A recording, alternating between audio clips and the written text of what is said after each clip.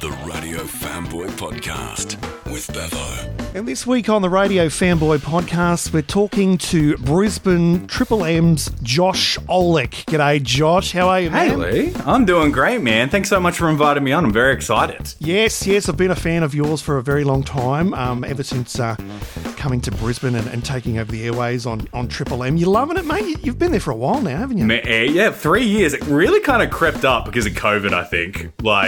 I started here being like, this is going to be the biggest thing ever. I'm going to go and see 1,000 concerts and get as much Foo Fighters in my ears as humanly possible. And then, COVID happened and I learned a whole heap of skills I didn't think I was going to need. So it's amazing the people that Triple M attracts. I mean, when I hear you, I imagine this tradie that's, a really blokey bloke who gets on the tools and, has his ice break and goes to work with an amazing-looking esky. But you're quite the opposite. You're actually what you'd class as a gaming nerd, would you say? Oh, big dork on a fork, actually. I appreciate the fact that I sound blokey and it's definitely helped me, but I love video games. I play a lot of Dungeons and Dragons. I didn't even think that was still a thing, Dungeons and Dragons. Mate, there is a whole culture on the internet that you need to learn about because it is like one of the biggest things in the world right now, actually. Oh, right. And so what's your preferred gaming platform then? Are you an Xboxer? Are you a PC gamer? I got a PS5. I got a PC with a nice, dirty, big setup, but I don't know, for anybody listening to radio right now, all of this is a big tax write-off for you, as long as you talk about it a little bit. So, I'm non-specific. I kind of get what I want. Oh, that is very cool. Now, your introduction to radio, father like son, your dad, Eddie, is currently working at SEN in Melbourne, and you kind of got introduced to radio through him, didn't you? I fully grew up in radio stations. Dad was the panel operator for Father Gerard Dowling on the Greater 3UZ in Melbourne. And he, amongst that, was also one of the engineers at 3UZ. So as a young kid, 4 to 9 maybe, every time we couldn't get a babysitter, I was in the radio station hanging out watching Nickelodeon on one of the boardroom tellies or sitting in the studio pretending to make my own radio shows. So that would have been very cool. I mean, basically you're his mini-me, aren't you? Yeah, and you say that, but that's literally what he called me growing up as well. It's crazy to think back to those times as well because I fully took it for granted. It was just I remember the engineering room being this massive mess of patch cables and all this other stuff. Just all this technology you would never see in a radio station anymore. Yeah. Like the old reel-to-reels with the big magnet machine that you'd put it through and you just wipe the reel-to-reels free and the bulk eraser, I remember that. Yes. And the weird blood stains where the reel-to-reel would be cut. Ow. It wasn't it was a different time. Oh, definitely. And now it's all computers and lots of lights and cameras and action. As you can imagine in your brand new studio there at Kelvin Grove. Yeah. State-of-the-art studios. Very cool. So like we said, you got your beginnings at SEN with your dad, Eddie.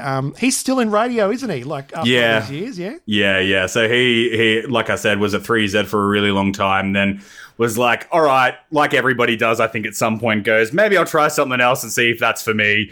Did property management for 12 months and was turned around and got back. And yeah, my story is I've kind of was always a big music fan. Grew up doing, don't know why I'm admitting this, but I had a YouTube channel where I would put up covers and was a part of bands and really, really liked music. Was fully self-taught and all this other stuff.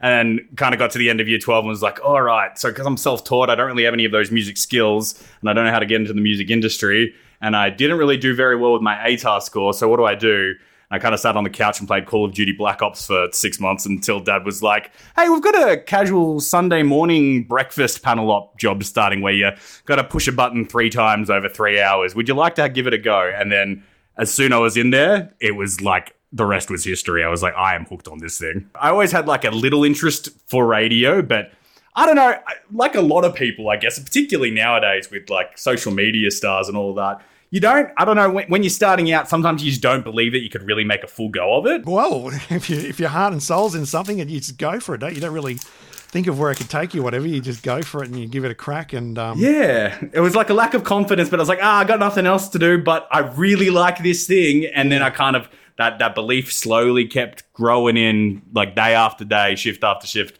different bit of work that I was doing. So SEN one sports station, and you went to another sport network, Croc Media. You're doing a bit of paneling and audio engineering there. What was the audio engineering side of things? Was that like live broadcasts? Yeah. So I did a little bit of stuff where as like a kind of fill-in tech for those guys. It was like through Croc Media, but through a different company, and basically got to tech a couple of games up at Metricon Stadium just after that got built. But the Croc Media was really kind of like connected to SEN. During that time, they were like looking after all of their like overnights programming and stuff like that. And on top of that, like there was a lot of same place people in the SEN building as there was in the Croc Media building. So like you get a lot of those crossover and be like, oh, do you have somebody we can use for this? And they would share somebody, and that would be kind of like vice versa as well. So like I had the skills to like panel operate football games. I was like the crunch time panel op and like did all the grand finals and all of that kind of stuff. And so they were like, oh, we can respect Josh to kind of do this thing for us as well. And so I did it for them for a little while. You went over to MTR, Melbourne Talk Radio, not long after that. How is that different to like working for like a sports station? It was really funny because, so I'm not sure if you know the full story about MTR, but it was, another opportunity I got because I was in the SEN building. MTR bought the 3MP at that period of time. It was an interesting choice. Basically, we had all of these people from a different radio network that was completely the opposite to SEN. You had all these jocks, all of these like just the boys over at SEN, and all these people trying to make like respectable, smart radio at MTR, and we just clashed the entire time. And unfortunately, the story of MTR goes, it rated 0.2s and didn't really garner any interest. And over a very long period, not a very long period of time, but a shortish period of time, talent started falling off, and like the people they had access to started looking for other jobs because they kind of saw the writing was on the wall. So like I again would fill in for those kind of panel operator shifts. But you know what? The vast majority of them were getting paid $50 an hour to push a button once an hour. Wow. And it was the easiest job of my entire life. Incredible. You found yourself back at SEN not long after that for quite some time. But you tried a few things by the sounds of it. You did a bit of social media, assistant producer. You did the panel op as well. Yeah, I think it was just like, that was at that stage where I was like, what can I learn? What can I take on and help make me more interesting to potential employers? And so like at that time, social media was kind of only just taking off. And honestly, the company didn't really look at it as a particularly important thing, which is crazy to think of now because from the outlook, SEN looks like it is almost purely based off of those online metrics that they sell. But I kind of saw it at the time as this is really important. This is a great way to connect with our audience. And SEN was in a place where everybody was kind of doing the same things. The shows were doing the same things. Ratings weren't vastly increasing. There was a little bit of stress around the show and the talent on the show. And I was just like, what can I do to make this more interesting? And so I floated the idea of doing like socials, and then did that for a little bit, and then quickly, I think 6 months after that, kind of grew some kind of following, did a couple of pretty viral posts which in 2011, 2012 was a hard thing to do, much more hard than it was to do now, I feel. And then I kind of eventually ended up getting a gig moving into on air and doing stuff at 2XL after that. So it was a really good opportunity to get a job that they didn't know was quite as important as it was. When you went to 2XL, had it moved to Jindabyne then, or was it still in Sharp Street in Cooma? Because no, that was my very first radio gig too. Oh, mate, there are so many people that had a gig at 2XL. It's crazy.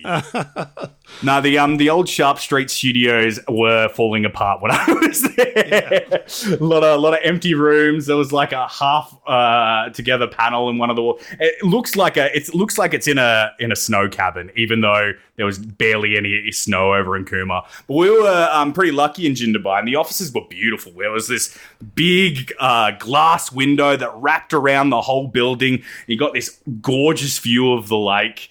They hadn't quite upgraded the studios at that point, so we were still using very old. There was like this selector keyboard that they had for like, and it was just like these big blue buttons, and you had to push this button and this button to get a voice track going, and you kind of got into the swing of it after a couple of things. But it gave you the opportunity to have a look at, as a young fella, what radio kind of was made like back in the day. So I remember also the big panel they had in the production room that was just 6 massive knobs, and I wasn't quite sure which one did what, but they were all fun to turn. So, oh wow, sounds like good times. You ended up in Wollongong in October 2014, doing what you do well, announcing, but also imaging producer. Is this something new for you? So I actually. Before I got into like radio, my first job at 2XL, there was about 6 to 12 months where I was doing like 4 days a week, starting in the city, go at like 4:30 in the AM to do a breakfast show, working through till 12 at SYN, then from 2 till 6:30 doing afternoons and drive paneling at SEN, and then from 7:30 till 11 at night was doing studying sound and audio production at RMIT, because they just started this nights course. So a lot of busy work during that time, but I actually started doing my audio engineering stuff because I was interested in music to begin with, actually, during nights. So I learned how to use Pro Tools and the gorgeous Neve desk that they had there at RMIT, and some of these incredible Neumann microphones that like are worth tens of thousands of dollars. So always had a soft spot for production and imaging, but it kind of, you kind of have to eventually make a decision with content, whereas like you don't really get to be an imaging producer and an announcer at the same time. So, but it was a great opportunity in Wollongong, and it really kind of honed my skills and gave me a real good understanding of like little rules you should be kind of taking into your audio production on a day-to-day, and how your shift should sound, and like ways to get it as tight as possible sounding. So yeah, it's really interesting being able to, step into production if you've been on air and learning another skill for your tool belt, and then appreciating what those producers do and the tight schedules and turnarounds that they need to work to. I found it also made me think of radio in a different way as well, because exactly. Like you gotta do 30 seconds for a promo, and you gotta put all these assets in, and you need to get this message across, and you need it to be as interesting as humanly possible. And when you're in your earlier days of radio, you're a bit looser, you're letting more words go through than you probably should. And so looking at imaging and being like, you have to tighten this up, you have to tighten this up. Every time this plays, this must sound good. Kind of made you go, oh, that's how you should really approach doing a shift every single day. Every single time, it needs to be as good and as interesting. Because if somebody tunes in and hears you stuff up some words, which had happened plenty of times in my career as well, it gets a little bit, it's honestly not good enough, and you're not going to make it. So you ended up back in Victoria after working at Wave at K-Rock at Geelong. This would have been a pretty good experience for you, because you seem to do quite a few things there. You did the workday thing, you did Drive, and you're the ops manager. Was this your first introduction to being an ops manager? Because you're currently doing that role now, are you? Yeah. So it was just I kind of went in doing just workday and basically occasionally assistant music directing. So I would schedule the weekends, which wasn't super involved. And over those 3 years, we had different program directors come through. We had different facilities. We changed the programs that we were using.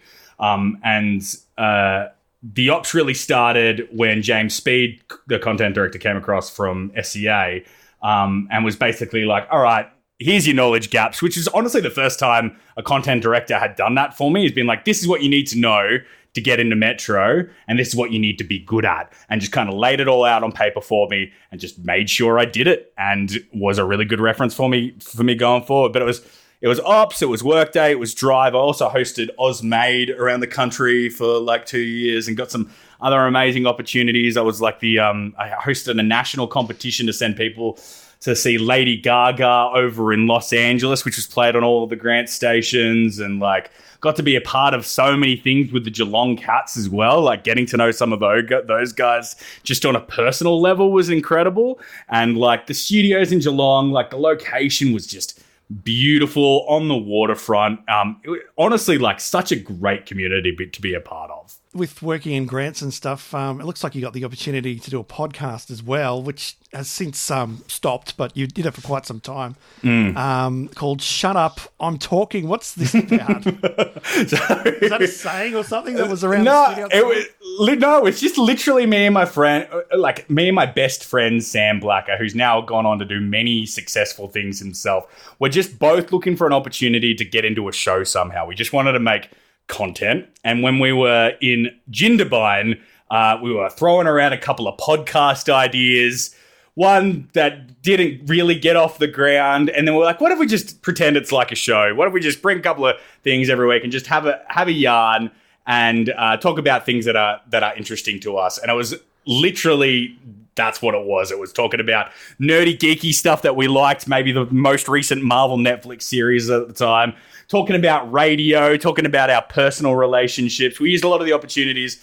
the podcast as a way to network within the industry as well, like getting to know people like Dan Hill, Brad Wood we got to be a little bit closer with, Ryan John, Christian Hull, like all these really amazing content creators that we were able to kind of just throw ourselves in the mix because we were pretending we were as good as them. So it was just like this really fun opportunity to just, you know, have a play without all the rules of radio. And, you know, as somebody who's consumed a lot of like online media, a lot of YouTube, a lot of Twitch as a self-proclaimed dork on a fork earlier, it was a good opportunity for me to look into other like into online media specifically and be like, why is this succeeding so much in this point? And how can we translate that to traditional media? Because there are just so many opportunities where online, I personally find that traditional media and online media can kind of pinch ideas from each other, and they literally do on a day-to-day basis at the moment. So good opportunity there, and it sounded like you had a chance to hone your skills as a co-host and work in a duo as well. So that's really cool. It was super fun. It was from K-Rock, though, in Geelong that you got the call up and you're doing what you're doing now. You're the workday announcer and operations manager at Triple M in Brisbane, which you're well known for. And I've got to confess, though, between you and Matty O, I get a little bit confused as to who's on the air. Sometimes it's you, sometimes I don't know. Has anyone told you that before? No. People say I sound like Dino from Nova 100, but not Matty O. To be fair, though, Matty O and I have we've done a lot of work together over the last 12 months and have a lot of like similar things. So I listen to him a lot and he listens to me a lot. And then there's a bit of that's where the crossover happens. Ah, there we go. The truth is out. Yeah. Oh man. But honestly, I've loved every opportunity I've gotten since getting to this place. It's been incredible. I literally, from the day I was in bed with a migraine and Rex Morris called me to be like, hey, we want you to do operations and work day. I remember just jumping out of the bed. Awesome. Mostly naked. Being like, yeah. And yeah, from that day, literally it was like 4 weeks later, first day up, straight on air and opportunity after opportunity with the great and mighty network Triple M. So, and you've worked with some pretty amazing content directors too, like you said, Rex Morris, one of the greatest in the biz, Scott Menz as well, and now, wow, Jamie Angel, Jamie Angel, which everyone... We don't want to tell him he's that good. We don't want to tell him that's good. So the thing is, like, every day I kind of go in and I'm like, this bloke's awesome. He knows exactly what he's doing. Yeah. But also he's a rapscally.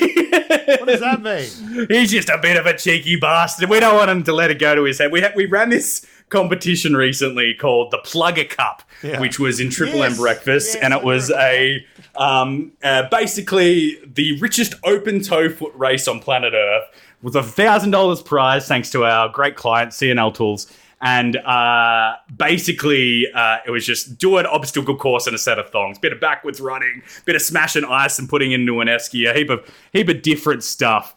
And Jamie came up with the idea of that, and trust me, he's let us know many, many times.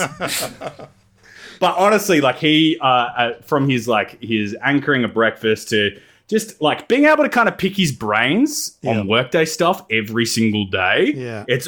It's an honor. And if you told me like 12 years ago that I would be in this position, getting to do the things I'm doing, I would have laughed at you, honestly.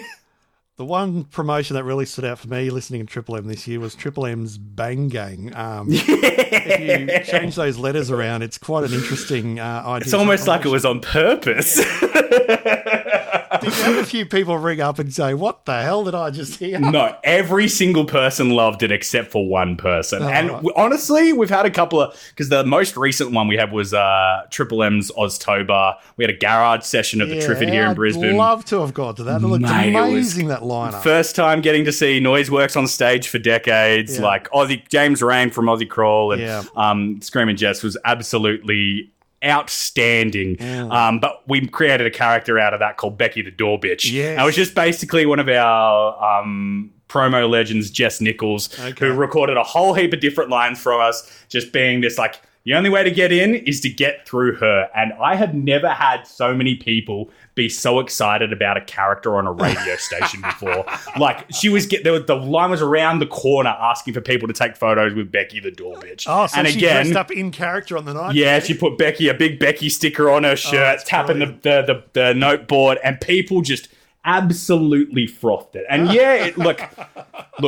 there's obviously some negative connotations with making fun of, like, it's sexist, a little bit sexist, but I think in a situation like this, Jess owned it, and that's what kind of made it good. Every female caller was like, this is a great thing. It did, it got a little bit irksome from at the start, I guess, but once you kind of realized it was all a big joke, it was great. And we, again, only got one complaint about it. So I think it's just about that's the thing that we've really kind of started nailing in the last 12 months, is making the content that people are going to talk about at work and making the content that people are going to talk. Because, again, another example is Mardo's been on Triple M for 21 years, the host of Triple M Breakfast with Mardo and Margot. Yes. And so we're throwing him a 21st at the moment.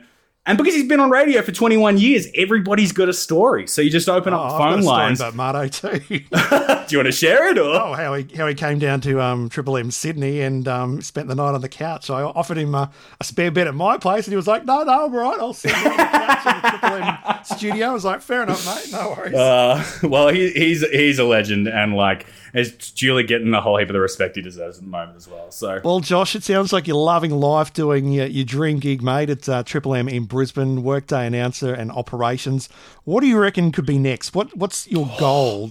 What's your 5-year plan, mate? What's your 5-year plan? I really like content, and I really like coming up with ideas. I like it from a radio station perspective, but it doesn't have to be from a radio station perspective. A lot of the focus on SEA is going to listener recently and stuff. And I think whilst there's always going to be a place for radio, I think the way we're moving forward, content is getting more like the content on demand is becoming more and more the way that people consume content, like podcasts like this. I had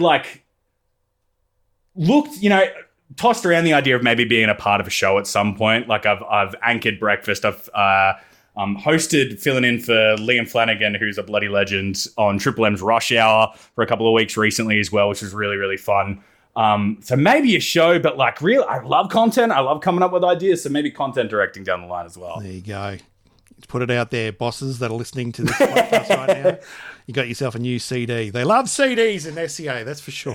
I did come up with a content idea recently. I want to do a radio contest, but it's just every contest, and we call it Triple M's Game Changer. And you play Beat the Bomb. You play the secret sound. You play Find the Next Words in the lyrics. All of those classics, but you spin a wheel every time, and you've got a different prize connected to it. Sounds awesome. Yeah, and a lot of playability as you're going at home. So hire me content directors and group content directors. See, this is what happens when you're a gaming nerd. You come up with amazing games to play on the radio, and that's exactly what you've done. Josh Olek, thank you so much for joining us on the Radio Fanboy Podcast. Thanks for having me. Radio Fanboy Podcast with Bevo. Follow now on Apple Podcasts and Spotify. Lee Bevington Media. Voice voiceovers, and on-air talent for radio, television, and podcasts.